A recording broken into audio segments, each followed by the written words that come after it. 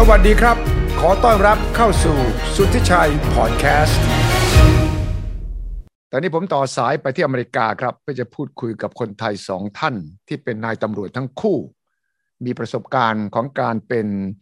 ผู้พิทักษ์สันติราษฎร์ทั้งที่ LA ลอสแอนเจลิสแล้วก็ที่ชิคาโกนะครับที่ LA นั้นคุณพีทครับคุณพีรพงษ์เพิ่มแสงงามอยู่กับ LAPD Los Angeles Police Department มายาวนาน30กว่าปีครับสวัสดีครับคุณพีทครับสวัสดีครับสวัสดีครับสวัสดีครับนี่ครับแล้วก็ที่ชิคาโกครับคุณตระกูลรักครับครูบอยครับศิลปะดุริยางค์เป็นตำรวจอยู่ที่ชิคาโกมาก็20กว่าปีแล้วนะครับสวัสดีครับครูบอยครับสวัสดีครับสวัสดีครับสวัสดีครับสวัสดีครับขอบคุณทั้งสองท่านครับที่มาพูดคุยเล่าถึงประสบการณ์ในการเป็นตำรวจที่อเมริกาและความคิดเห็นเกี่ยวกับเหตุการณ์ที่เกิดขึ้นเรื่องของตำรวจเรื่องของประชาชนเรื่องของสีผิวเรื่องของความรุนแรงของสังคมต่างๆแต่ว่าก็มีคนไทยน้อยคนนะครับที่จะไปเป็นตำรวจที่อเมริกาถึงขั้นที่เป็นครูถึงขั้นที่ฝึกถึงขั้นที่ต้องถือว่ามีประสบการณ์ไม่แพ้คนอเมริกันกันเองเลยนะครับเริ่มที่คุณครูพีทก่อนเพราะว่าครูพีทนี่น่าจะหมายใกล้ๆจะเกษียณแล้วด้วยซ้ำไปใช่ไหมครับชีวิตตำรวจกี่ปีครับใช่ครับผมรวมทั้งหมดผมทำมาตั้งแต่ปี1988ก็34ปีครึ่งโอ้โห34ปีครึ่งแล้วก็พอครบ35ปีของเซอร์วิสนี่ก็เกษียณใช่ครับความจริงพอ30ปีเกษียณได้ครับแต่ว่าผมทำต่อเพราะว่าใจรักครับใจรักไปเป็นตำรวจที่ลอสแอนเจลิสได้ยังไงเมื่อ34ปีครึ่งก่อนเนี่ยคือความจริงนะครับผมเรียนมาทาง business marketing คุณพ่อคุณแม่มีธุรกิจที่สหรัฐที่เวสต์แลนด์ที่ LA ครับแล้วท่านก็อยากจะให้ผมทำธุรกิจต่อไปแต่ใจผมเป็นคนที่ชอบแอคชั่นชอบบู๊ผมก็เลยพอธุรกิจตั้งตัวได้เนี่ยผมก็เลยบอกคุณพ่อคุณแม่ว่าขอไปเป็นตำรวจได้ไหมเพราะว่าให้ไม่เอาละธุรกิจครับอยากจะเข้าตำรวจอเมริกาเพราะว่าใฝ่ฝันอยากเป็นตำรวจครับตอนผมเข้าไปสัมภาษณ์ที่ LAPD ครับตอน35ปีก่อนเนี่ยตอนเข้าสมัครเขาจะถามผมเลยเวลาสัมภาษณ์คณะสัมภาษณ์ก็จะถามเลยอยากเป็นตำรวจทำไมผมยังพูดเลยครับในงานสัมภาษณ์เนี่ยยังรู้เลยว่าเราต้องไปแข่งขันกับพวกฝรั่งใช่เพราะคนสมัครเป็นพันนะฮะเป็นร้อยเป็นพันครับผมก็เลยเขาก็ถามคำนี้ว่า why do you want to be a police officer ผมก็เลยเปิดโอกาสผมรู้เลยว่าผมรู้อยู่แล้วเขาต้องถามคำนี้ก็เลยบอกว่าจะพูดให้เป็นภาษาอังกฤษหรือภาษาไทยครับภาษาอังกฤษเลยก็ได้ครับได้นะครับผมก็จะบอกว่า sir ma'am มองคณะใช่ไหมครับ there's many reasons why I want to be a police officer but if I have to give you one today it will have to go back to when I was a child you see I grew up in Thailand in Thailand I have watched American TV shows. I was watched TV shows about LAPD, Los Angeles Police Officer. I watched American, and I saw the image. And what impressed me is, what impressed me is not the action, not so much the action, but the character and the image, the honesty, the integrity that the uniform represents. Wow. แล้วผมก็มองหน้าคณะนะครับ Sir, ma'am, I've never dreamt that I would be here in front of you. Oh, wow. You sir, ma'am, you have the power to make my dream come true. ผมบอกเลยอนาคตผมอยู่กับเมนูคุณบอกไปเลยนะครับใช่โอ้แล้วผมบอกว่า if you can make my dream come true, I will be the best police officer that I can be in my ability. ผมพูดไปเลยครับว่าถ้ารับผมเนี่ยอนาคตอยู่ในมือของคุณขอให้รับผมแน่100นะครับผมได้98เต็ม100ครับ98เต็ม100เนี่ยนะจากสัมภาษณ์เนี่ยนะไม่มีข้อเขียนเหรอมีข้อเขียนด้วยครับคือทั้งหมดมี4ขั้นบอยก็เหมือนกันครับมี4ขั้นมีสอบเขียนสอบสัมภาษณ์สอบตรวจประวัติแล้วก็ตรวจร่างกายนะครับ4ขั้นแต่ขั้นที่2ก็คือสอบสัมภาษณ์ก็คือที่ผมอธิบายไปโอ้โหประโยคนี้ได้ใจเลยผมว่าได้ใจก็คือเพราะผมรู้ครับเวลาเราไปสมัครเนี่ยเราแข่งกับฝรั่งเราก็พยายามจะเอาข้อ emotion นะเราต้อง emotional impact นะแต่มันเป็นความจริงมันมาจากใจครับท่านเราไม่ได้มาแต่งขึ้นเราพูดจริงๆก็ถึงบอกไงฮะที่คุณถามว่าทำไมผมถึงเข้ามาเนี่ยก็เหตุถึงอยากจะมาเข้าตำรวจไม่อยากทำธุรกิจเพราะใจรักจริงๆครับ แต่ว่าไม่เคยคิดจะกลับมาเป็นตำรวจเมืองไทยใช่ไหมตอนนั้นเออก็เค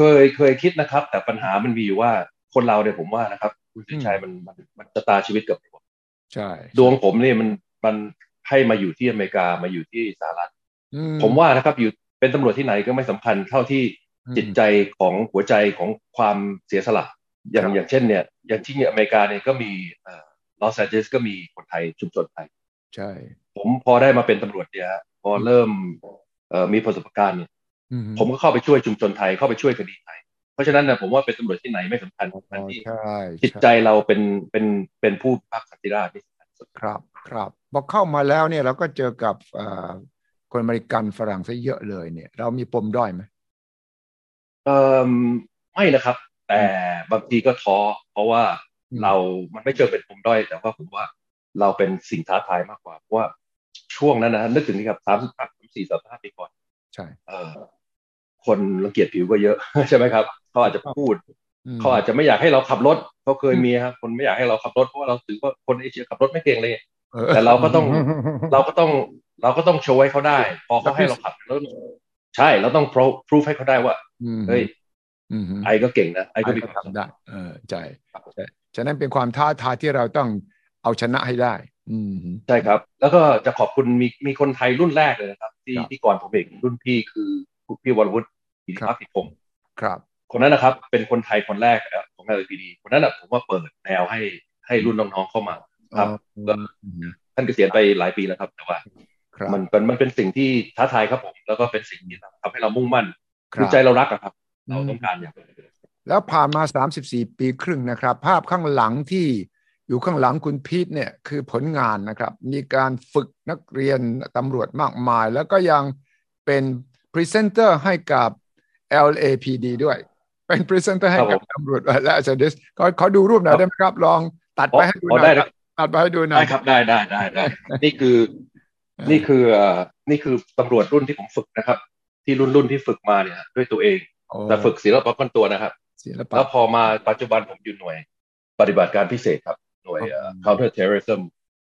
special operation counter terrorism เลยนะครับผมและนี่ก็คือตอนผมไปสอนตำรวจไทยนะครับไปช่วยแลกเปลี่ยนข้อมูลตำรวจไทยด้านค่ายนเรศวรด้านกับรองแต้มนะครับที่ปัชดาฮะตอนปัชดาเปิดอยู่แล้วก็นี่ก็รายการสุริพานะครับเห็นไหมครับแล้วก็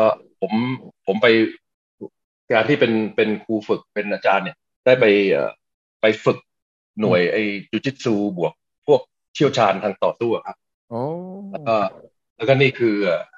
LAPD ครับผมตอนที่ผมเป็นพรีเซนเตอร์ให้ตำรวจ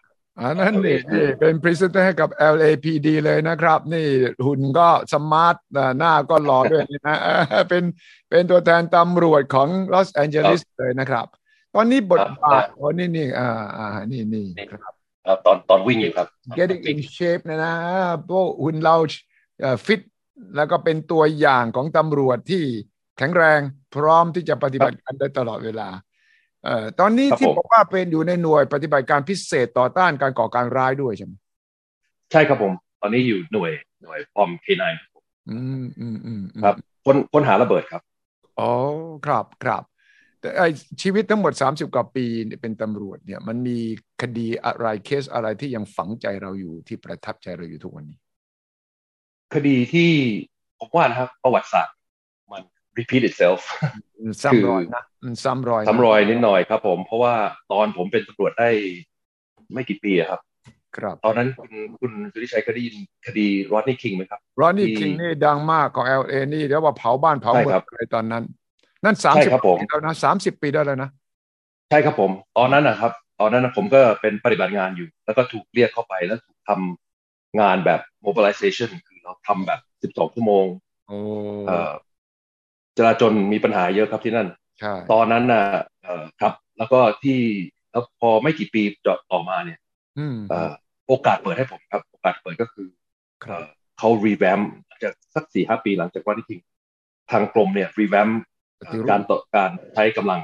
กับตำรวจของตำรวจเนี่ยเขาก็เลยต้องการคนเชี่ยวชาญทางศิลปะป้องกันตัวเพื่อที่จะเข้าไปเปลี่ยนแปลงให้รีแวมกับเทคนิคอะไรเงี้ยฮะผมเลยโอกาสดีครับท่านผมเป็นตำรวจมา 9 ปีจะ10 ปีพอดีได้เข้าไปเป็นไปสมัครเป็นครูฝึกตำรวจที่ LAPD ครับซึ่งก็เป็นจุดหนึ่งที่ผมภูมิใจครับผมใช่เลยครับเอาละครับครูบอยครับครูบอยแรงบันดาลใจที่ไปเป็นตำรวจที่อเมริกาเนี่ยเหมือนกับหรือต่างกันกับครูพิษยังไงคือขอบคุณครับเหมือนกันครับคุณสุทธิชัยก็คือเราก็แต่ผมเข้าตำรวจมาตอนอายุมากหน่อยแล้วครับเพราะว่ากว่าจะเรียนจบปริญญาตรีได้ก็28แล้วครับมาอยู่อเมริกาเกิดที่เมืองไทยมาอยู่อเมริกาตั้งแต่อายุ12ย่าง13เนี่ยครับก่อนเข้าไฮสคูลนิดนึงแต่ก็แรงบันดาลใจก็คือก็ตอนช่วง9/11 ใช่ไหมครับหรือก่อน9/11หน่อยหนึ่งก็ได้ไปสมัครตำรวจนอกเมืองก่อนนะครับไปอยู่นอกเมืองมา2 ปีแล้วคราวนี้มันก็เหมือนแบบยังอายุยังก็อยากจะมีบู๊บ้างก็เลยขอย้ายเข้ามาชิคาโกเหมือนกับครูพี่ตรงนี้มันเป็นชอบแอคชั่นนะใช่ครับผมว่าชอบคือแบบว่าพอเข้าตำรวจไปแล้วเนี่ยแบบว่าโอ้โหไม่เชื่อเลยนะครับว่าเนี่ยงานเราทำไมแบบว่าจ่ายเงินให้เราเนี่ยให้เราวิ่งไล่จับคนร้ายนี่เป็นสิ่งที่แบบว่า rewarding มากคือเหมือนไปคือไม่คิดนะฮะว่าสิ่งที่เราชอบด้วยแล้วก็ได้ตังค์ด้วยอะไรอย่างเงี้ยก็เลยชอบมากครับแล้วได้มีการสอบสัมภาษณ์คล้ายๆกับครูพีทเหมือนกันใช่ไหมตอนเข้านี่ใช่ครับก็การสมัครตำรวจทั่วอเมริกาเนี่ยผมว่าคล้ายๆกันมากครับก็ต้องสอบข้อเขียนก่อนแล้วก็สอบจิตวิทยานะครับแล้วก็สอบฟิสิกอลร่างกายตรวจร่างกายแล้วก็ขั้นสุดท้ายนี่ก็คือมีการสัมภาษณ์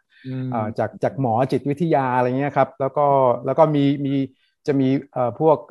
lie detector นะครับอะไรเงี้ยก็คือจะแต่ถ้าเกิดตกขั้นไหนก็หลุดเลยครับก็คือตกไม่ได้ก็คือต้องไปเริ่มต้นใหม่ต้องรอไปอีกปี2 ปีอะไรเงี้ยต้องสอบใหม่ก็คือทุกอย่างแต่ช่วงสมัยก่อนก็เหมือนกันกับพี่พีนะครับที่ LA คนสอบเยอะมากเลยครับผมจำได้ว่าสนามบาสเกตบอลเนี่ยเต็มเลยฮะเต็มเลยคือทีนึงก็คือหลายหมื่นคนนะครับแล้วเป็นรอบๆนะรอบเช้าบ้างรอบบ่ายบ้างรอบเย็นบ้างอะไรเงี้ยก็ไม่ได้คิดนะครับก็ของผมตอนนั้นก็รอประมาณเกือบ2 ปีเหมือนกันกว่าจะเข้าได้แต่เขาบอกว่า2 ปีนี่เร็วแล้วนะครับกว่าจะเข้าโรงเรียนสมัครได้เนี่ยเกือบแย่เหมือนกันครับแล้วก็ไปอยู่ชิคาโกเลยเหรอหรือว่าไปเลยเราสมัครที่นั่นแล้วก็เราประจำที่นั่นไอ้ขอย้ายเย้ยไปอยู่เมืองอื่นนี่ไม่ได้ครับผมไปอยู่ซับเบิร์บก่อนก็คือนอกเมืองนะครับก็คือไปเรียนแต่นี้พอจะเข้ามาชิคาโกต้องมาเริ่มต้นใหม่นะครับคุณสุริชัยก็คือชิคาโกเขาไม่เอาประสบการณ์อะไรคือไม่เกี่ยวฮะก็คือต้องมาเริ่มชิคาโกเพราะชิคาโกเป็นเมืองใหญ่ส่วนมากจะเอาแบบนั้นนะครับเริ่มต้นใหม่เข้าโรงเรียนใหม่อยู่7 เดือน6 เดือนถึง7 เดือนแล้วก็เริ่มเป็นรุกกี้แล้วพอตอนเป็นรุกกี้จบโรงเรียนนี่ก็คือส่งไปอยู่ถิ่นที่ไม่ดีอย่างเดียวเลยครับไปเดินเป็นฟุตจงใจครับไปเดินเป็นฟุตพาโทรฮะเขาเรียกฟุตอยู่ไปเริ่มฟุตพาโทรก่อนลาดตระเวนทางเท้านะยังไม่มีสิทธิ์ที่จะขับรถครับเขาบอกอย่างนี้ยังไม่มีสิทธิ์ที่จะขับรถตำรวจได้เดินอย่างเดียวเดินอย่างเดียวแล้วก็ถิ่นที่ไม่ดีฮะก็จะมีต้องคอยระวังด้วยครับเดินไปเดินมานี่ต้องเดินกับพวกอะไรเงี้ยเดี๋ยวมีคนเอาขวดน้ำปลาจากหน้าต่างชั้นบนต้องคอยดูแต่ก็สนุกดีครับสนุกดีท้าทายความท้าทายชิคาโกนี่ก็เป็นเมืองที่มีอาชญากรรมไม่น้อยนี่นะครับผมครับแย่เหมือนกันครับช่วงนี้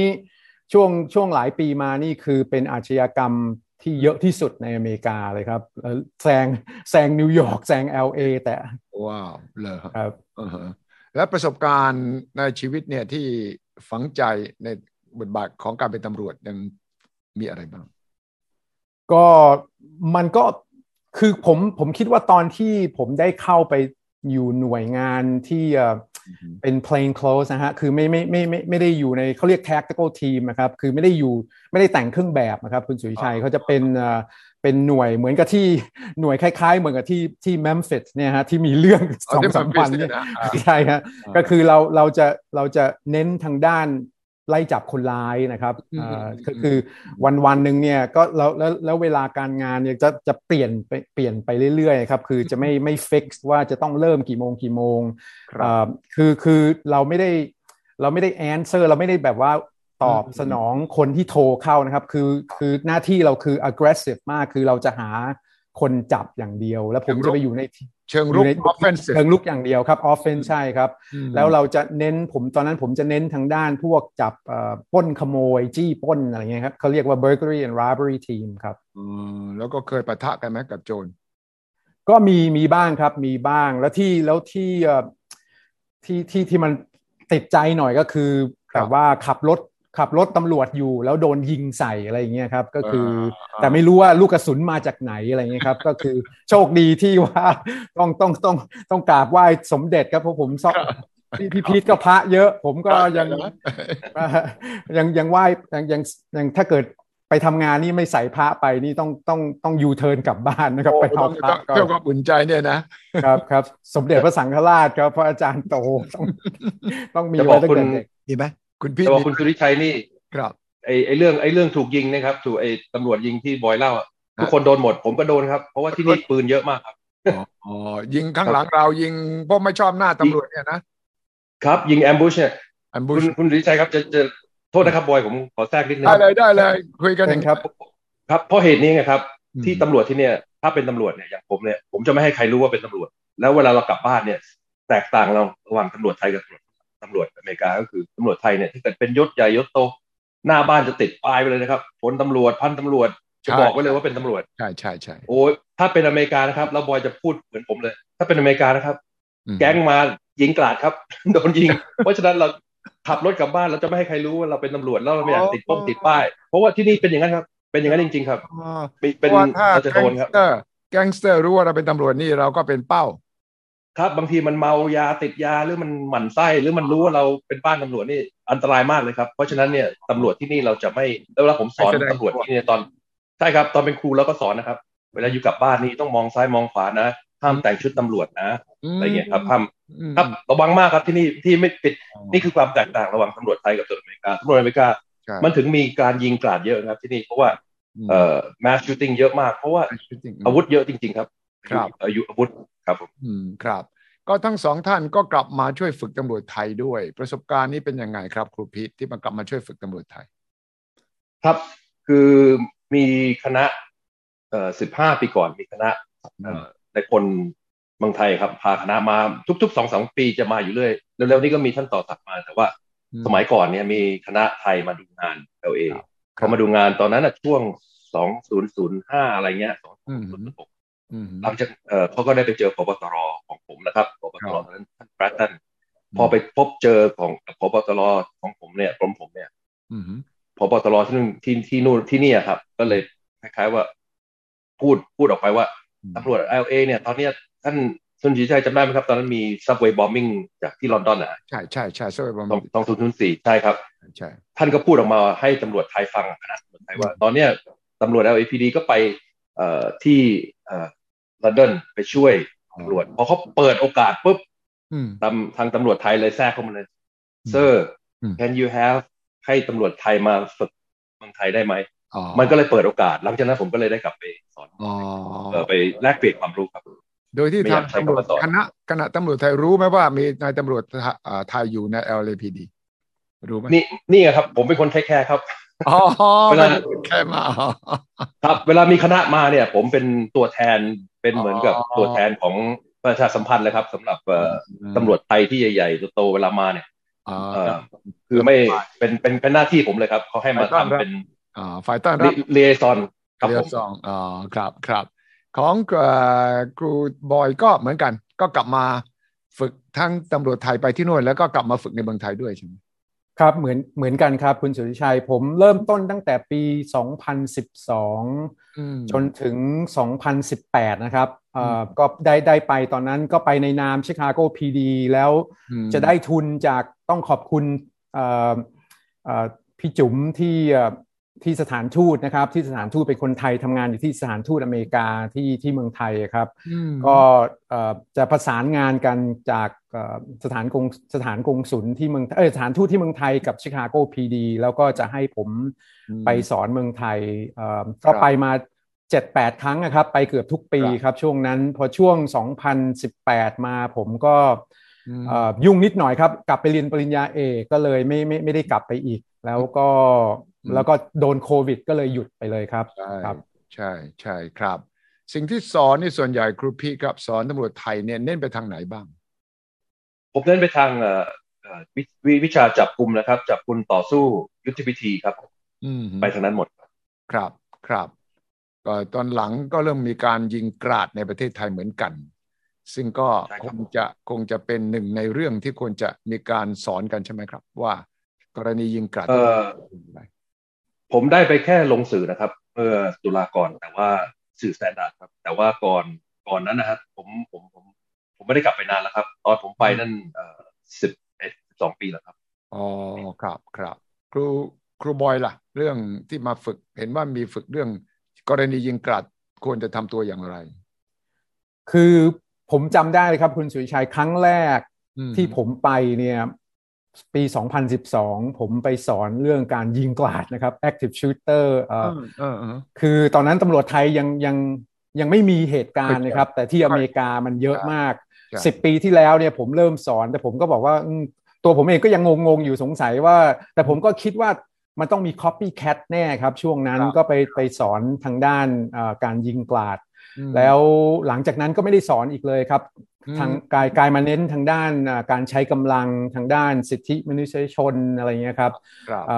แล้วก็ความศักดิ์ศรีของชีวิตมนุษย์อะไรเงี้ยครับก็คือจะเน้นไปทางด้านการใช้กำลังทางด้าน human rights นะครับแล้วก็ sanctity of human life อะไรอย่างเงี้ยครับซึ่งเป็นเรื่องสำคัญมากเพราะตำรวจไทยจะไม่ค่อยได้มีประเด็นเรื่องเกี่ยวกับ human rights หรือการปฏิบัติต่อผู้ต้องหา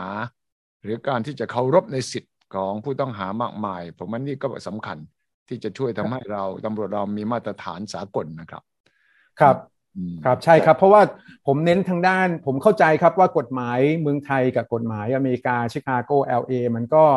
จะคล้ายๆกันนะครับแต่มันก็ไม่ได้เหมือนกันทุกอย่างแต่ผมจะเน้นทางด้านUN ครับทางด้าน United Nations Human Rights อะไรเงี้ยเพราะว่าเมืองไทยก็เป็น member ของ UN US ก็เป็น member ของ UN นะครับก็คือนั่นก็คือเป็น standardของทางด้าน human rights นะครับครับก็การยิงกราดนี่มีบ่อยมากในอเมริกาครับครูพีทสาเหตุมันเป็นเพราะอะไรและมีตำรวจก็จะงานหนักขึ้นเยอะเลยนะครับมันเป็นเพราะอะไรและทางแก้มันคืออะไรผมว่านะครับจุดหนึ่งก็คือพูดถึงเรื่องปัญหาอาวุธก่อนนะครับที่นี่มี amendment ก็คือรัฐธรรมนูญที่2ที่นี่ก็คือ right to bear arm นี่แปลว่าอิสระเสรีในการมีปืนใช่เพราะฉะนั้นเนี่ยผมว่าครับอาวุธอเมริกาที่อาวุธที่อเมริกานี่เยอะมากนะครับเยอะมากจนกระทั่งที่ว่าตอนนี้เป็นปัญหาแล้วก็มันก็กลับมาที่ปัญหาของอาชญากรรมเนี่ยครับพอคนเริ่มซึมเศร้าหรือโกรธโมโหอะไรเนี่ยครับมันก็เป็นเรื่องพอเป็นเรื่องบางทีแทนที่จะสมัยก่อนนานๆแล้วอาจจะชกต่อยกันแต่ที่อเมริกานี่มันปืนเยอะครับเขาก็เลยหยิบปืนเลยไม่ไปยิงเจ้านายกับไปยิง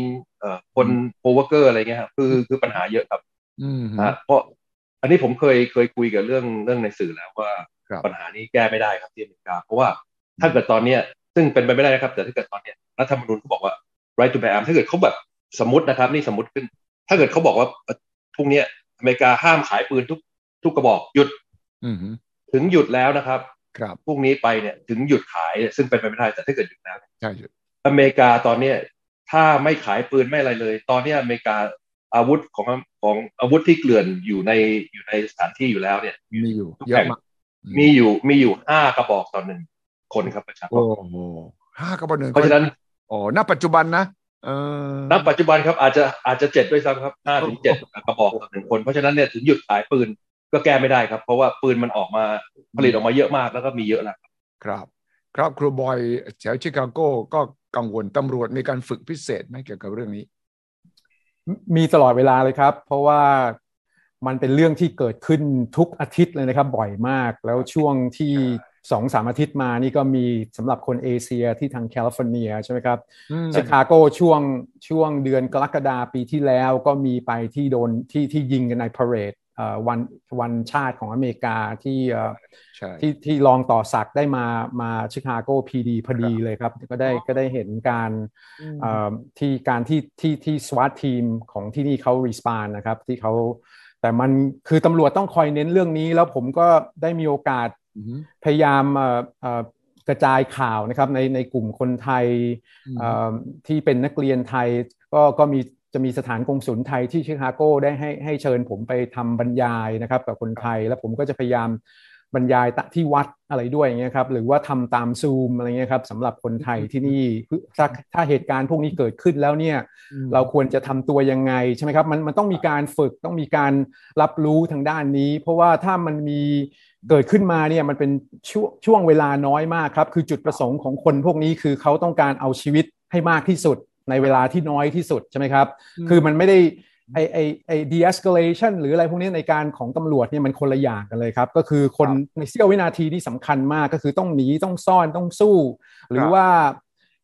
แล้วแต่ว่าเราอยู่จุดไหนในตึกในอาคารนั้นหรือว่าโรงเรียนใช่ไหมครับบางทีต้องสู้ก่อนบ้างหรือว่าต้องซ่อนก่อนหรือหนีมันไม่ได้ต้องจำเป็นต้องเรียงลำดับใช่ไหมครับต้องหนีก่อนอะไรเงี้ยก็คือพยายามให้เขารู้เพราะถ้าเกิดเขา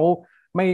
คนไทยไม่ทราบไม่รู้จะทำยังไงมันก็ทำอะไรไม่ถูกก็เป็นเหยื่อของคนพวกนี้ได้ครับถูกต้องไอ้กรุ๊ปพี่ที่เพิ่งเกิดตอนตรุษจีนเนี่ยนะที่มอนทาเร่นี่ก็อยู่ LA ใกล้ LA เลยนะครับผมห่างจาก LA 5 ไมล์ครับแต่ก็เป็นคาวน์ตี้ของ LA เลยครับครับแล้ววันนั้นเข้าเวรพอดีหรือเปล่ากรุ๊ปพี่ไม่ครับวันนั้นผมคือหน่วยผมเนี่ยเป็นหน่วยปฏิบัติการพิเศษต่อต้านผู้ก่อการร้ายเพราะฉะนั้นเนี่ยถ้าเกิดมีถ้าเกิดเขาแจ้งมาว่าผู้ร้ายมีระเบิดเนี่ยผมจะไปแต่ว่าคดีนั้นเป็นคดียิงเฉยๆเป็นคดีอาชญากรรมผมเลยไม่ได้รีพอร์ตแต่ถ้าสมมุติเกิดเหตุที่1ที่2ที่3ที่4ก็คงถูกเรียกครับแล้วก็หลังจากนั้นไม่กี่วันก็เกิดที่ Half Moon Bay ใช่ไหมที่แคลิฟอร์เนียใช่ครับผมใช่ครับก็อย่างที่บอยพูดนะครับผมว่าไอ้นั่นบางทีมันอาจจะ copycat ก็copycat ใช่เอาวะ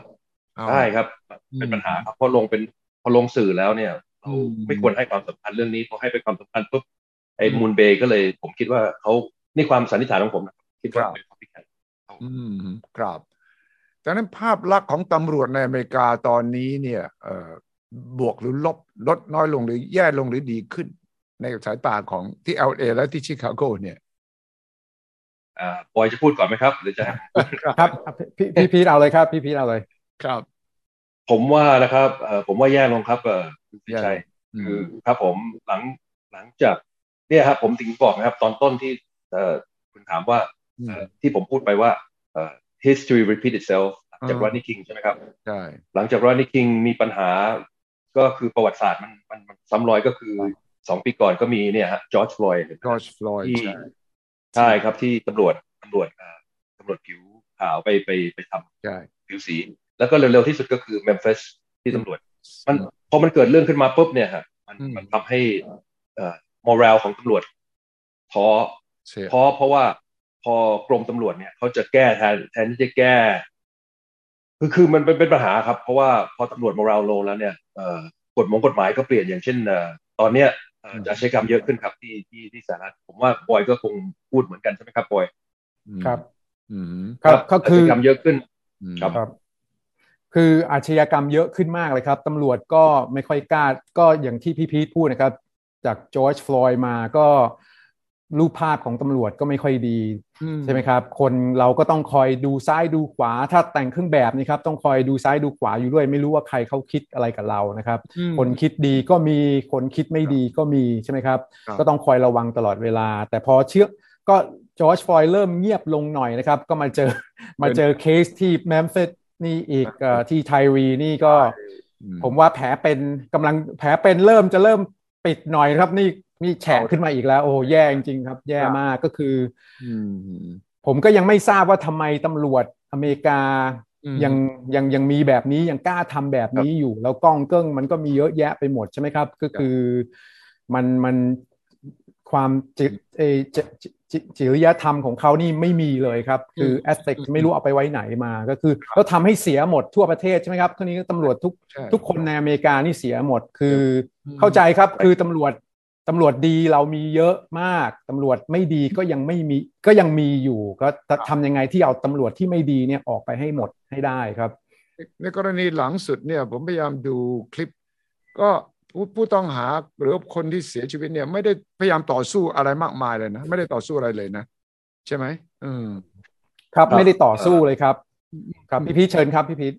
ครับครับผมคุยกับบอยเรื่องนี้พอเกิดขึ้นเราก็ติดต่อกันนะครับเพราะบอยกับผมก็ติดต่อกันพอเรื่องนี้เกิดขึ้นเรายังพูดเลยครับโชคดีมากเลยผมบอกบอยโชคดีมากเลยที่คดีนี้เกิดขึ้นที่ไม่ใช่เป็นตำรวจฝรั่งตำรวจผิวขาวถ้าเป็นตำรวจผิวขาวสถานการณ์ตอนนี้อาจจะไม่มีโอกาสมานั่งคุยกับคุณสุทธิชัยนะครับพวกเราสองคนต้องอาจจะปฏิบัติการเพราะว่าเมืองคงโดนเผาเยอะครับมากกว่านี้ครับแต่นี่ก็โชคดีอย่างที่เป็นผิวสีเหมือนกันแต่ยังไงก็ตามมันก็ผิดนะครับผิดแล้วมันทำให้ภาพพจน์ตำรวจแย่ลำบากครับแย่มากเพราะปกติเนี่ยตำรวจที่จะกระทำต่อผู้ต้องหาเนี่ยก็คือต่อสู้มีอาวุธถูกต้องครับผมทีนี้การฝึกของตำรวจเนี่ยในกรณีอย่างนี้ลักษณะเนี่ยมันทำไม่ได้อยู่แล้วใช่ไหมตัว 4-5 คนเข้าไปเหยียบผู้ที่ถูกลากลงมาแล้วผมก็อ่านประวัติของคนที่เสียชีวิตเนี่ยนะเขาก็เป็นช่างภาพที่ไม่มีพิษสงไม่มีประวัติอาชญากรรมอะไรนะใช่ครับคือในรูปภาพที่มุมมองแล้วเนี่ยครับคือเขาใช้กำลังเหมือนแบบว่าโกรธเกลียดคือในภาษาที่นี่ก็คือใช้กำลังเป็น retaliation แล้วก็คือเป็น punishment ไงครับคือเจ้าหน้าที่ตำรวจเนี่ยฝึกกันตั้งแต่วันแรกเดินเข้าโรงเรียนเตรียมตำรวจเลยเนี่ยเราใช้กำลังใช้ use of force เนี่ยคือที่ gain compliance ก็คือใช้ที่จะแบบว่าป้องกันตัวเราเองหรือว่าป้องกันคนอื่นพอเขาหยุดต่อสู้เราแล้วเนี่ยเราไม่มีสิทธิ์ที่จะใช้กำลังเกินกว่าเหตุแล้วใช่ไหมครับก็คือจุดประสงค์ของเจ้าหน้าที่ตำรวจคือใช้กำลังพอเหตุสมผลใช่ไหมครับสำหรับการจับคุมเขาแต่นี่มันกลายไปเป็นเหมือนแบบว่ายั้งไม่อยู่จิตใจเอาไม่อยู่โกรธแค้นมากก็คือกลายเป็นแบบว่าเป็น punishment ไปเลยครับเป็น retaliation ไปเลยเหมือนใช้เกินกว่าเหตุมากๆสุดๆแล้วครับคือมันรูปภาพนี้มันในความคิดผมนะครับคุณสุทธิชัยว่าที่ยูทำเนี่ยมันไม่ได้เป็นตำรวจทำแล้วครับเหมือนเป็นยูเป็นโจรมากกว่าเป็นตำรวจครับเหมือนผมดูในรูปภาพแล้วเหมือนเฮ้ยนี่แก๊งพวกแก๊งมาสู้กันเองหรือเปล่าเนี่ยครับมันเสียความรู้สึกมากแล้วก็เสียภาพมากเลยครับครับคุณพีทคิดว่ามันทำไมถึงทำตำรวจ 4-5 คนนี้ก็อธิบายลำบากนะครับเพราะหนึ่งมันไม่ใช่กรมตำรวจผมแต่ว่าผมคิดว่านะครับนี่ความคิดของผมก็คือที่ผมเคยประสบการณ์ที่ผ่านมาบางทีเนี่ยมันมีเรื่องแล้วผมเข้าไปช่วยเข้าไปแบ็กอัพยิ่งตอนนี้ผมทำหน่วยเนี่ยหน่วย counterterrorism แต่เราก็ขับรถตำรวจรถbomb detection บางทีผมเข้าไปช่วยใช้กำลังเนี่ยเข้าไปช่วยคนที่กำลังต่อสู้หรือต่อสู้เนี่ยบางทีเนี่ยบางเคสเนี่ยผมรู้สึกนะครับตำรวจเนี่ยบางทีเก็บกดแล้วเวลาพอไปใช้กำลังเนี่ยบังคับตัวเองไม่ได้อันนี้เป็นจุดสำคัญนะเป็นปัญหาใหญ่ที่ทางเมืองไทยตำรวจไทยก็มีปัญหาทางอเมริกาก็ตำรวจที่มีปัญหาเรื่องนี้การใช้กำลังเกินเหตุใช้กำลังเกินเหตุแล้วบางทีบังคับตัวเองไม่ได้เนี่ยพอใช้โทสะบังคับตัวเองไม่ได้มันก็กลายเป็นรูปนั้นเพราะบางทีผมเข้าไปช่วยเนี่ยยังบอกตำรวจเลยเฮ้ยเพราะเราเชี่ยวชาญทางวิชาต่อสู้ครับเราก็พลิกล็อกเป็นอะไรเป็นจับได้แต่บางทีตำรวจที่ผมผ่านมาสมัยก่อนเนี่ยครับที่เข้าไปในที่เกิดเหตุแล้วเนี่ยผมนะครับความคิดเห็นของบางทีเนี่ยมันมีหลายเหตุการณ์หลายเหตุผลแต่เหตุผลหนึ่งที่ผมเห็นมากับตาก็คือตำรวจฝรั่งบางคนthey trying to compensate for their insecurity compensate for the insecurity คือในใจเองก็มีความรู้สึกไม่มั่นคงอยู่แล้วหนึ่งแล้วสองการวิชาต่อสู้ไม่เป็นบางทีก็ใช้แรงอย่างเดียวพวกนี้ยกกล้ามาก็อัดอย่างเดียวผมเข้าไปผมเฮ้ยเรารู้ครับพลิกล็อกจับยังไงแต่ถ้าเกิดตำรวจสำคัญมากใช้กำลังแบบครับสำคัญครับอันนี้เป็นปัญหาครับนี่ความคิดนะครับเห็นด้วยครับว่ามันเป็นศิลปะนะไอการที่จะระงับยับยั้งโดยไม่ต้องใช้กำลังแบบห้ามใช่ไหมแบบทุบตีอย่างเดียวอ่ะมันมีวิธีการล็อกยังไงอย่างที่ครูพีทบอกวิธีไม่ต้องใช้กำลังมากมายอะไรเพียงแต่ว่าให้เขาหยุดนิ่งได้เท่านั้นเองโดยไม่ต้องเฮิร์ตเขาด้วยใช่ไหมห้ามเขาด้วยใช่ครับคือบางทีไอการใช้กำลังมันเจ็บตัวอยู่แล้วแต่เจ็บตัวน้อยแต่เราใช้คำนี้เราใช้สอนเลยนะครับแล้วบอยก็เหมือนกันเราจะใช้กำลังที่จะ reasonable and necessary คือจำเป็นเฉยๆที่ต้องใช้เราต้องมีเหตุผลเพราะว่าเราจับกลุ่มผู้ร้ายคนนี้แล้วเนี่ยเราต้องไปเขียนรายงานเราต้องอธิบายว่าเราจับเขาเพราะอะไรแล้วเราใช้แรงกำลังที่เราใช้ไป เราใช้ไปเนี่ยเพราะอะไรเพราะเรา reaction to his action หรือ her action คือมันเป็นแบบreasonable force ครับแล้ว necessary force มี reasonable and necessary ใช่ครับคือจำเป็นจริงๆครับต้องใช้ที่จำเป็นจริงๆการใช้กำลังก็คือเป็นมาตรการสุดท้ายแล้วถ้าเจ้าหน้าที่ไม่ใช้มาตรการนี้ไม่ใช้กำลังก็คือเราเจ็บเราโดนทำร้ายอะไรอย่างเงี้ยครับแล้วเรื่องใหญ่ที่ผมอยากจะแทรกนิดนึงนะครับก็คือว่าที่พี่พูดบอกว่าโอเคเจ้าหน้าที่ตำรวจมันทนไม่ไหวหรือว่าเก็บกดอะไรเงี้ยครับแต่เรื่องใหญ่ก็คืออีกอย่างหนึ่งที่ก็คือว่าเจ้าหน้าที่คนอื่นที่อยู่ในที่เกิดเหตุเนี่ยเราต้องเข้าไปแทรกด้วยครับถ้าเราเห็นเพื่อนเราเนี่ยใช้กำลังเกินกว่าเหตุแล้วเนี่ยเขาเรียกว่า duty to intervene ใช่ไหมครับคือ intervention นี่ก็คือว่าใช่ครับทุกคนเป็น human being นะครับคือเราไม่ได้เป็นโรบอท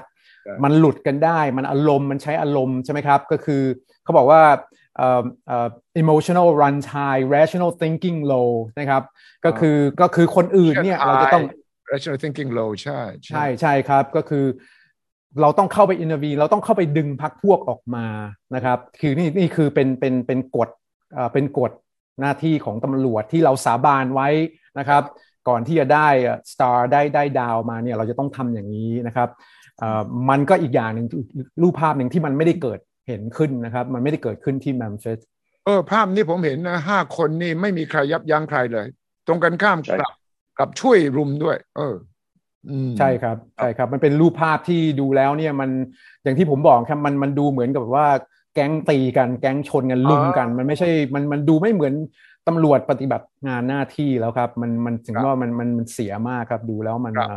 ครับแล้วเท่าที่ติดตามข่าวนี้เขาตำรวจเองเจ้าหน้าที่ตำรวจจะลงโทษนี่ยังไงครับ5 คนเนี่ยเขามีวิธีโดนไปแล้วครับโดนไปแล้วนะโดนไปแล้วครับโดนแจ้งข้อหมายข้อหมายฆ่าแล้วครับอาจจะเป็นฆ่าผู้อื่นเหมือนกรณีจอร์จฟลอยด์นี่ก็ติดคุกใช่ไหมใช่ครับครับนี่ดูผมดูแล้วผมยิ่งไม่เห็นเหตุผลอะไรเลยที่ต้องกระนำทำร้ายขนาดนี้เนาะเนี่ยไม่มีใครยับยั้งใครเลยอีกคนหนึ่งมาข้างหลังก็ทุบต่ออีกโอ้ใช่ครับโดนหมดเลยครับโดนหมดเลยคือต้องที่เขาออกข่าวสื่อออกมาก็เขาบอกว่าตำรวจ5 คนนี้โดนแจ้งข้อหา attempt murder ครับก็คือรีบมันผมคิดว่าเร็วดีเร็วนิดนึงเคสจอร์จฟลอยด์นี่ยังช้ากว่านี้ใช่ไหมครับที่ตำรวจโดนให้อัยการแจ้งข้อหาครับนี่เร็วหน่อยก็ยังดีทำให้ประชาชนอาจจะโอเคไม่โอเคอยู่แล้วใช่ไหมครับแต่ก็ยังแบบว่าเขาคิดว่าพวก protest อาจจะเบาลงนิดนึงนะครับครับแล้วสำหรับตำรวจมันมีคำว่า clear and present danger ด้วยใช่ไหมว่าต้องอันตรายต่อหน้าประจนเหตุต่อหน้าถึงจะใช้กำลังได้อะไรทำนองนั้นใช่ครับคือ clear and present danger ก็คือว่าการใช้กำลังเนี่ยมันจะต้องเป็น last resort นะครับก็คือเป็นมาตรการสุดท้ายแล้วหลีกเลี่ยงไม่ได้จริงๆนะครับแล้วก็ใช้กำลังนี่ก็คือ minimum จริงๆที่จะอย่างที่พี่พีทบอกนะครับเพื่อที่จะเรา take control นะครับในของคนร้ายนั้นหรืออะไรนั้นพอคือหยุดยั้งสมเหตุสมผลเท่านั้นเองครับห้ามเกินไปกว่านั้นเพราะว่าเราต้องให้สิทธิความเราต้องให้ human rights เขาครับสิทธิมนุษยชนแล้วก็sanctity of life ก็คือความศักดิ์ศรีของชีวิตมนุษย์ใช่ไหมครับคือนี่เราต้องเห็นแล้วพอเราใช้กำลังเสร็จแล้วเนี่ยถ้าเกิดเขาบาดเจ็บหรือเขาเป็นอะไรในการจากการใช้กำลังเราก็ต้องปฐมพยาบาลหรือว่าเรียกรถพยาบาลมาให้เขาทันทีครับครับใช่ครับประสบการณ์34 ปีครึ่งของครูพีทจากการเป็นตำรวจนี่อีกประมาณ6 เดือนก็จะเกษียณเนี่ยเป็นยังไงสรุปตัวเองไปถึง6 เดือนครับท่านสิ้นเดือนนี้แล้วครับผมเกษียณสิ้นเดือนนี้เหรอครับสิ้นเดือนนี้ผมก็แต่งชุดนี้ไม่ได้แล้วครับไม่ได้ทำงานแล้วยังไงได้สรุปบทเรียนชีวิตของการเป็นตำรวจ34 ปีกว่าจะครบ35 ปีเนี่ยเป็นยังไงครับพูดได้เลยครับผมภูมิใจมากนะครับผมโชคดีที่ดวงชะตาผมได้มาเป็นได้ให้ผมมาเข้าตำรวจแล้วมาเข้าตำรวจในกรมตำรวจที่เรียกว่า world class ก็คือLos Angeles Police Department หรือทุกคนเรียกว่า LAPD เป็นกรมตำรวจที่ใหญ่เหมือนกับชิคาโกครับเหมือนบอยทำครับเป็นตำรวจที่ใหญ่เป็นกรมตำรวจที่ใหญ่พูดง่ายๆว่าถ้าเกิดเป็นน้ำดื่มก็คือกรมตำรวจ LPD ก็เหมือนโค้กกับเป๊ปซี่ครับกับไปทุกคนรู้ไม่มีใครไม่รู้จักก็เลยโชคดีเพราะเหตุนี้ครับผมได้เดินทางไปแลกเปลี่ยนได้ไปสอนตำรวจไทยได้ไปแลกเปลี่ยนข้อมูลแต่ผมพูดเลยนะครับสรุปแล้วเนี่ยในชีวิตของผมเนี่ยผมภูมิใจมากที่ได้มาเป็นตำรวจได้มารับใช้ประชาชนแล้วใน34 ปีที่ผมทำมาเนี่ยผมพูดได้เลยว่าผมไม่ด่าพร้อยคือทำครับคือผมคิดอย่างนี้ครับคุณเสชัยเวลาผมช่วยคดีคนไทยหรือจับผู้ร้ายหรือจับไอ้ผู้ร้ายที่มันไปทำให้ประชาชนลำบากเนี่ยแล้วจับได้เนี่ยเป็นบุญครับมันเป็นบุญที่เราได้สร้างอย่างหนึ่งนะเป็นบุญเป็นศีลธรรมที่เราทำแล้วผมขอสรุปว่าผมภูมิใจครับใน4 ปีที่ผ่านมาครับเราจับมาเราก็ตั้งข้อหาก็ต้องสู้กันเราเคยรู้สึกว่ามีทนายความมีกฎหมายของฝ่ายผู้ต้องหานี่ที่ใช้วิธีการที่ทำให้การทำงานของเรานี่มีอุปสรรคสู้กันก็มีครับครับเวลาขึ้นเวลาพูดถึงความกฎหมายแล้วเนี่ยพอไปถึงทนายเขา always second guess เราเพราะฉะนั้นเนี่ยพอขึ้นไปเข้าไปคดีบางทีมันก็มีอุปสรรคครับเพราะว่ากฎหมายเขาสามารถที่ทำให้ดู black เป็น white ได้มันก็เป็นปัญหาแต่เราคิดว่าเราทำดีที่สุดแล้วเนี่ยเราก็คงทำดีที่สุดในหน้าที่เราครับจะกลับมาเกษียณแล้วจะกลับเมืองไทยมาช่วยตำรวจไทยไหมครับก็ถ้ามีโอกาสนะครับผมก็ยินดีถ้าเกิดช่วยรายได้ก็ช่วยครับเพราะผมถือว่าผมเป็นบ้านเกิดเมืองนอนผมนะครับเมืองไทยผมจะไม่ลืมแล้วผมก็ถ้าผมทำประโยชน์ให้กับตำรวจไทยได้ผมก็ยินดีครับถูกต้องผมก็ประสบการณ์มีคุณค่ามากประสบการณ์ครูพีทเนี่ยซึ่งอยู่ในแหล่งของตำรวจที่ท้าทายมากมีคดีมากแล้วก็มีคดีที่หลากหลายทั้งเป็นคนผิวดำคนผิวขาวคนผิวเหลืองคนเอเชียก็เยอะนะครับใช่ไหมครับครับแล้วก็หลากหลายแล้วผมเชื่อว่ามีอาชญากรรมในทุกรูปแบบยาเสพติดปืนค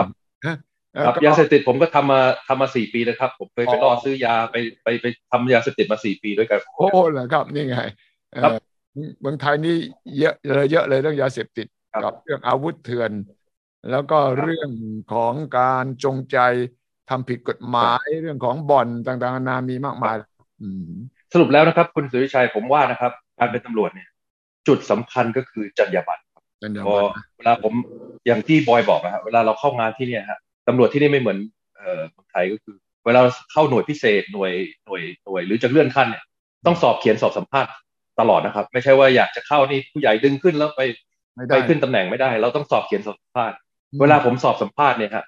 จะพูดคำนี้เสมอตอน closing นะครับเขาจะถามว่า you have any to add ผมจะพูดคำนี้เสมอผมจะบอกว่าขอบคุณนะครับที่ให้โอกาสผมมาสัมภาษณ์แล้วให้โชว์ quality my quality เนี่ยผมก็จะบอกว่าเรซูเม่ที่คุณเห็นเนี่ยเรซูเม่ที่คุณมองอยู่เนี่ย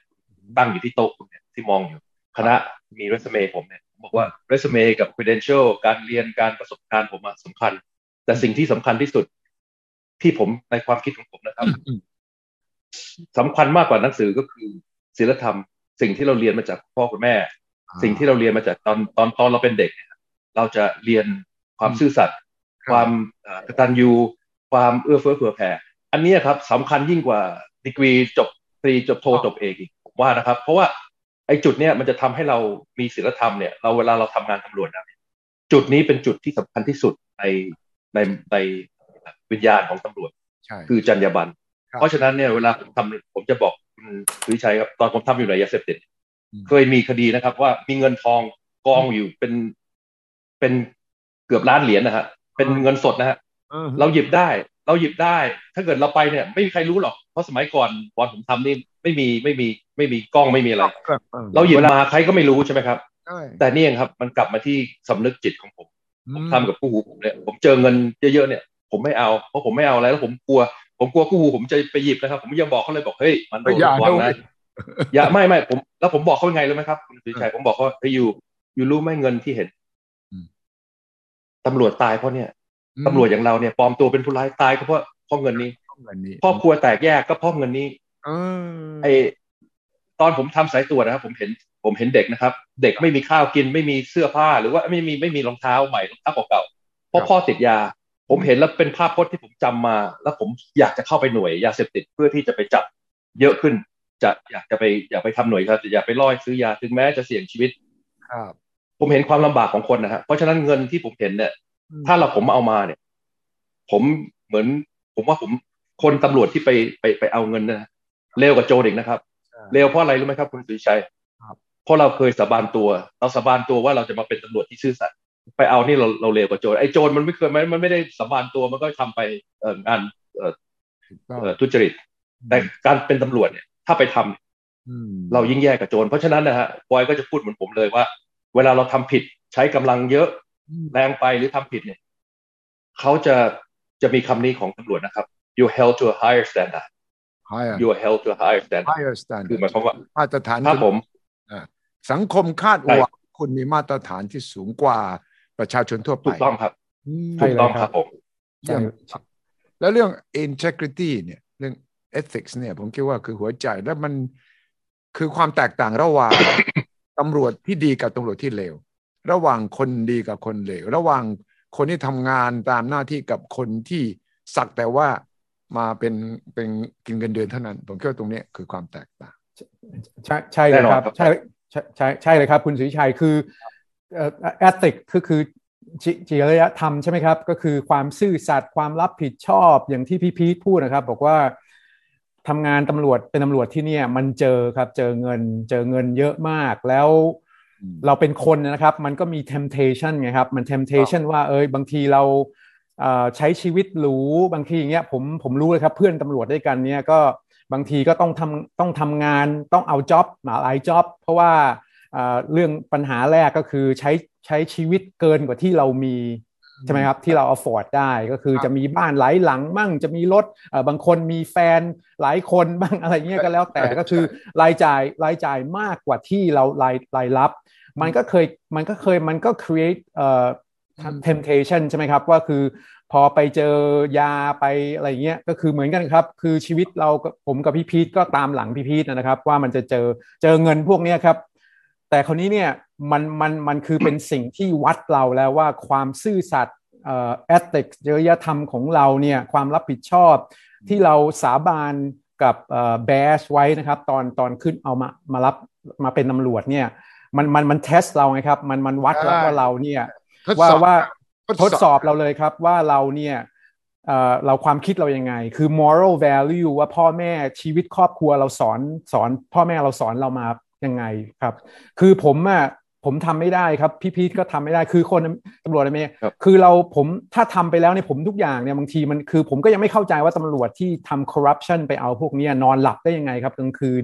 รู้อยู่แล้วว่าสิ่งที่ยูทำเนี่ยมันเป็นสิ่งที่ผิดจริงๆครับผิดศีลธรรมผิดจริยธรรมอะไรที่พี่พีทพูดนะครับผิดหมดทุกอย่างนะครับก็คือไม่เข้าใจครับว่าคือทำได้ยังไงเท่านั้นเองครับแล้วยังรู้ตัวเนี่ยแล้วยังพูดได้ว่าฉันไม่ได้ทำอะไรผิดอย่างเงี้ยยังพูดออกมาได้นะครับไม่มีใครรู้แต่เรารู้แล้วมันจะร้อนมันจะร้อนอยู่กับใจเราตลอดไปครับขอคารวะมีอยู่อย่างนึงนะครับครับมีอยู่อย่างนึงครับคุณสุริชัยที่ผมห้อยพระนะครับนี่อยู่บ้านเลยไม่ได้ห้อยแต่ว่าเวลาผมห้อยพระตำรวจฝรั่งจะเห็นห้อยพระเนี่ยเขาจะถามเฮ้ยยูห้อยพระเพราะอะไรผมก็พูดเล่นๆไปว่าห้อยพระเพราะถ้าเกิดยูถูกยิงเนี่ยไอจะเป็นคนที่กล้าเข้าไปช่วยยูเข้าไปช่วยแบ็กอัพยูแต่เขาก็ถามว่าศาสนาพุทธคืออะไรนี่จะพูดในประเด็นของไหนๆเราพูดเรื่องนี้แล้วนะครับเขาก็ถามว่าพุทธศาสนาคืออะไรผมก็จะอธิบายเขา1 minute 1 second จะบอกว่าศาสนาพุทธของไอเนี่ยก็เหมือนกับคริสเตียนของยูเนี่ยคริสเตียนก็มีซาตานเป็นสิ่งชั่วร้ายแต่ของเราเนี่ยของไอเนี่ยเป็นไฟคนเราเนี่ยศาสนาพุทธเนี่ยในจุดของศาสนาพุทธเนี่ยก็คือเราจะต้องมีไฟ3 กองอยู่ในใจเหมือนกับในไบเบิลเขียนว่า all man sin เรามีไฟ3 กองไฟ3 กองก็คืออะไรครับโลภโกรธหลงใช่ครับโลภโกรธหลงพุทธศาสนาของเราเนี่ยศาสนาพุทธเราเนี่ยจะดีหรือไม่ดีหรือเราจะถึงนิพพานเราตัดไฟ3 กองนี้ถ้าใครตัดได้น้อยลงเนี่ยเราก็จะเป็นคนดีแล้วผมก็ชี้ให้คู่หูผมนะครับเฮ้ยยูดูสิไอ้ผู้ร้ายที่เราดักเล่าเขาทำอยู่ยาเสพติดผมดูดิที่เราเอาเข้าอยู่ผู้ร้ายที่เราใส่ในคุกจับเข้าคุกเนี่ยมันตกอยู่ในไฟ3 กองเท่านั้นนะครับความโลภก็ทำผิดเห็นไหมฮะความโลภก็ไปฆ่ายาความโกรธก็ฆ่าคนได้ ช่ไหมครับความหลงนี่ก็คืออะไรทางธรรมนี่ก็คือไม่อยากแก่ไม่อยากตายแต่ความหลงทางกฎหมายก็คือทางโลกก็คือไม่กล้าพูดง่ายๆว่าไม่ทั้งยาเสพติดไม่ดีสิ่งไม่ดีเขาก็ยังทำ ignorance ครับ ใช่เลยเพราะฉะนั้นเนี่ยการที่ผมมาเป็นตำรวจที่คุณสุริยะถามว่าสรุปแล้วการตำรวจผมว่าผมโชคดีมากเพราะเวลาผมทำงานมันเหมือนกับถึงบอกนะถึงได้บุญทำเหมือนกับเหมือนกับธรรมะมันไปกับสิ่งที่เราเชื่อในใจเราว่าเราทำสิ่งที่ดีครับผมครับผมต้องขอคารวะทั้งสองท่านเลยและอยากจะให้กลับมาพูดเรื่องนี้ให้กับตำรวจไทยฟังเรื่องของศีลธรรมจริยธรรม integrity แล้วก็เล่าให้เขาฟังประสบการณ์นี้ผมคิดว่าทั้งสองท่านจะช่วยยกระดับและความสำนึกของตำรวจไทยได้เยอะเลยครับโดยเฉพาะตำรวจรุ่นใหม่ตำรวจที่ปฏิบัติหน้าที่เสี่ยงภัยทั้งหลายแหละว่าเขาเสียสละเราเนี่ยคือสิ่งสุดยอดฉะนั้นความ temptation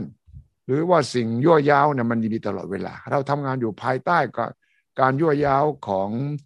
วัตถุของเงินทอง ของผลประโยชน์ตลอดเวลาเนี่ยตรงนี้มันต้องหนักแน่นแล้วก็ความหนักแน่นอย่างที่ครูพีทพูดถ้ายึดเรื่องไฟ3 กองได้เนี่ย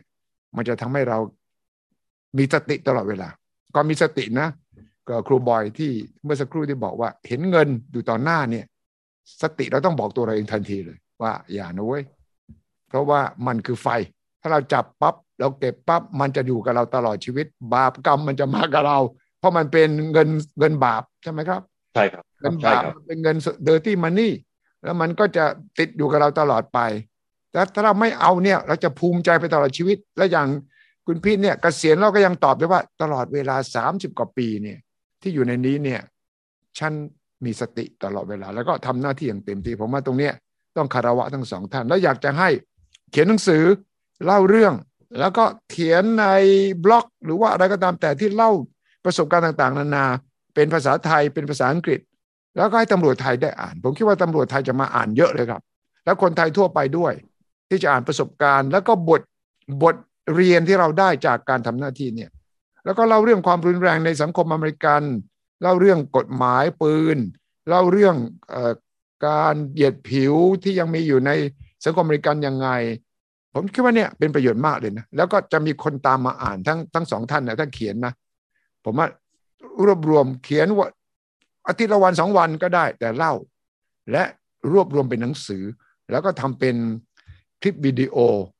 ผมเชื่อว่านี่จะเป็นคุณูปการจะเป็น contribution ต่อสังคมไทยแล้วเข้าในภาษาอังกฤษด้วยเนี่ยเป็น contribution ต่อวงการ law enforcement ทั่วโลกเลยนะผมอยากให้บันทึกเอาไว้เพราะว่าประสบการณ์หายากมากและสิ่งที่เจอเนี่ยเป็นสิ่งที่คนอื่นไม่มีใครอยู่ในฐานะเดียวกันที่จะมีประสบการณ์แบบเดียวกันทั้งทำเรื่องยาเสพติดเรื่องก่อการร้ายเรื่องอาชญากรรมใช่ไหมครับทั้งสองท่านเนี่ยเผชิญอยู่ตลอดเวลาผมขอเลยนะช่วยเขียนบันทึกให้เพื่อที่จะถ่ายทอดต่อเพราะนี่เป็น very important contribution to not only Thai society ผมคิดว่าคือ the world general universal society เลยอะเพราะว่ามันไม่ใช่แค่ตำรวจนะความจริงคนทุกอาชีพเนี่ยต้องมีจริยธรรมทุกอาชีพนะทนายความjournalist ผู้พิพากษานักธุรกิจเนี่ยมันต้องมีแต่ตำรวจเนี่ยมันยิ่งสำคัญเพราะคุณดีลกับสิ่งที่อยู่ผิดกฎหมายตลอดเวลาคุณต้องระงับยับยั้งสิ่งที่ผิดกฎหมายยับยั้งไม่ได้ก็ต้องจัดการหลังจากที่มันเกิดแล้วด้วยใช่ไหมครับครับใช่ครับเวลาผมสอนตำรวจเวลาผมพูดอยู่เรื่อยอย่าลืมนะเราเป็นใครเราเป็นผู้พิพากษาสันติราษฎร์แล้วอย่าลืมว่าเราจะถูกทดสอบจำไว้ให้มีสติถูกต้องเลยครับต้องเลยครับเหมือนกันครับคุณสุริชัยผมสอนก็เหมือนกันกับพี่พีทผมชอบพูดว่า doing the right thing when no one is looking ใช่ไหมครับคือทำสิ่งที่ถูกต้องเมื่อไม่มีใครมองตอนไม่มีใครมองนะครับมันอยู่นี่แหละครับนี่คือในจริยธรรมของตำรวจความซื่อสัตย์ความรับผิดชอบนะครับแล้วสิ่งสำคัญก็คือเป็น family moral value นะครับสิ่งนี้สำคัญสำหรับพี่พีทกับผมมากนะครับแล้วก็ตำรวจส่วนมากคือตำรวจดีๆมีเยอะครับทั้งเมืองไทยทั้ ทั้งอเมริกานะครับทุกอย่างทุก professional มันก็มีคนที่ไม่ดีใช่ไหมครับแต่ก็เราก็ผมกับพี่พีทก็อยากให้คนตำรวจที่ไม่ดีที่คิดทำสิ่งพวกนี้ให้คิดใหม่ครับเพราะนั้นเองว่าเราเนี่ยสาบานนะครับสาบานกับตัวเองสาบานกับโล่สาบานกับดาวสาบานกับเจ้าหน้าที่นะครับแล้วก็เราอย่างที่พี่พีทพูดบอกว่าตำรวจเนี่ยเรา being held at a higher standard นะครับ standard ของเราสูงกว่าคนอื่นคนธรรมดาประชาชนเขาไว้ใจเราเขา trust เรานะครับเราใส่เครื่องแบบเนี่ยเราต้องภูมิใจนะครับแต่ถ้าเกิดเราทำในสิ่งที่มันผิดทุกอย่างเลยเนี่ยเราไม่ควรใส่เครื่องแบบนั้นแล้วนะครับในความคิดผม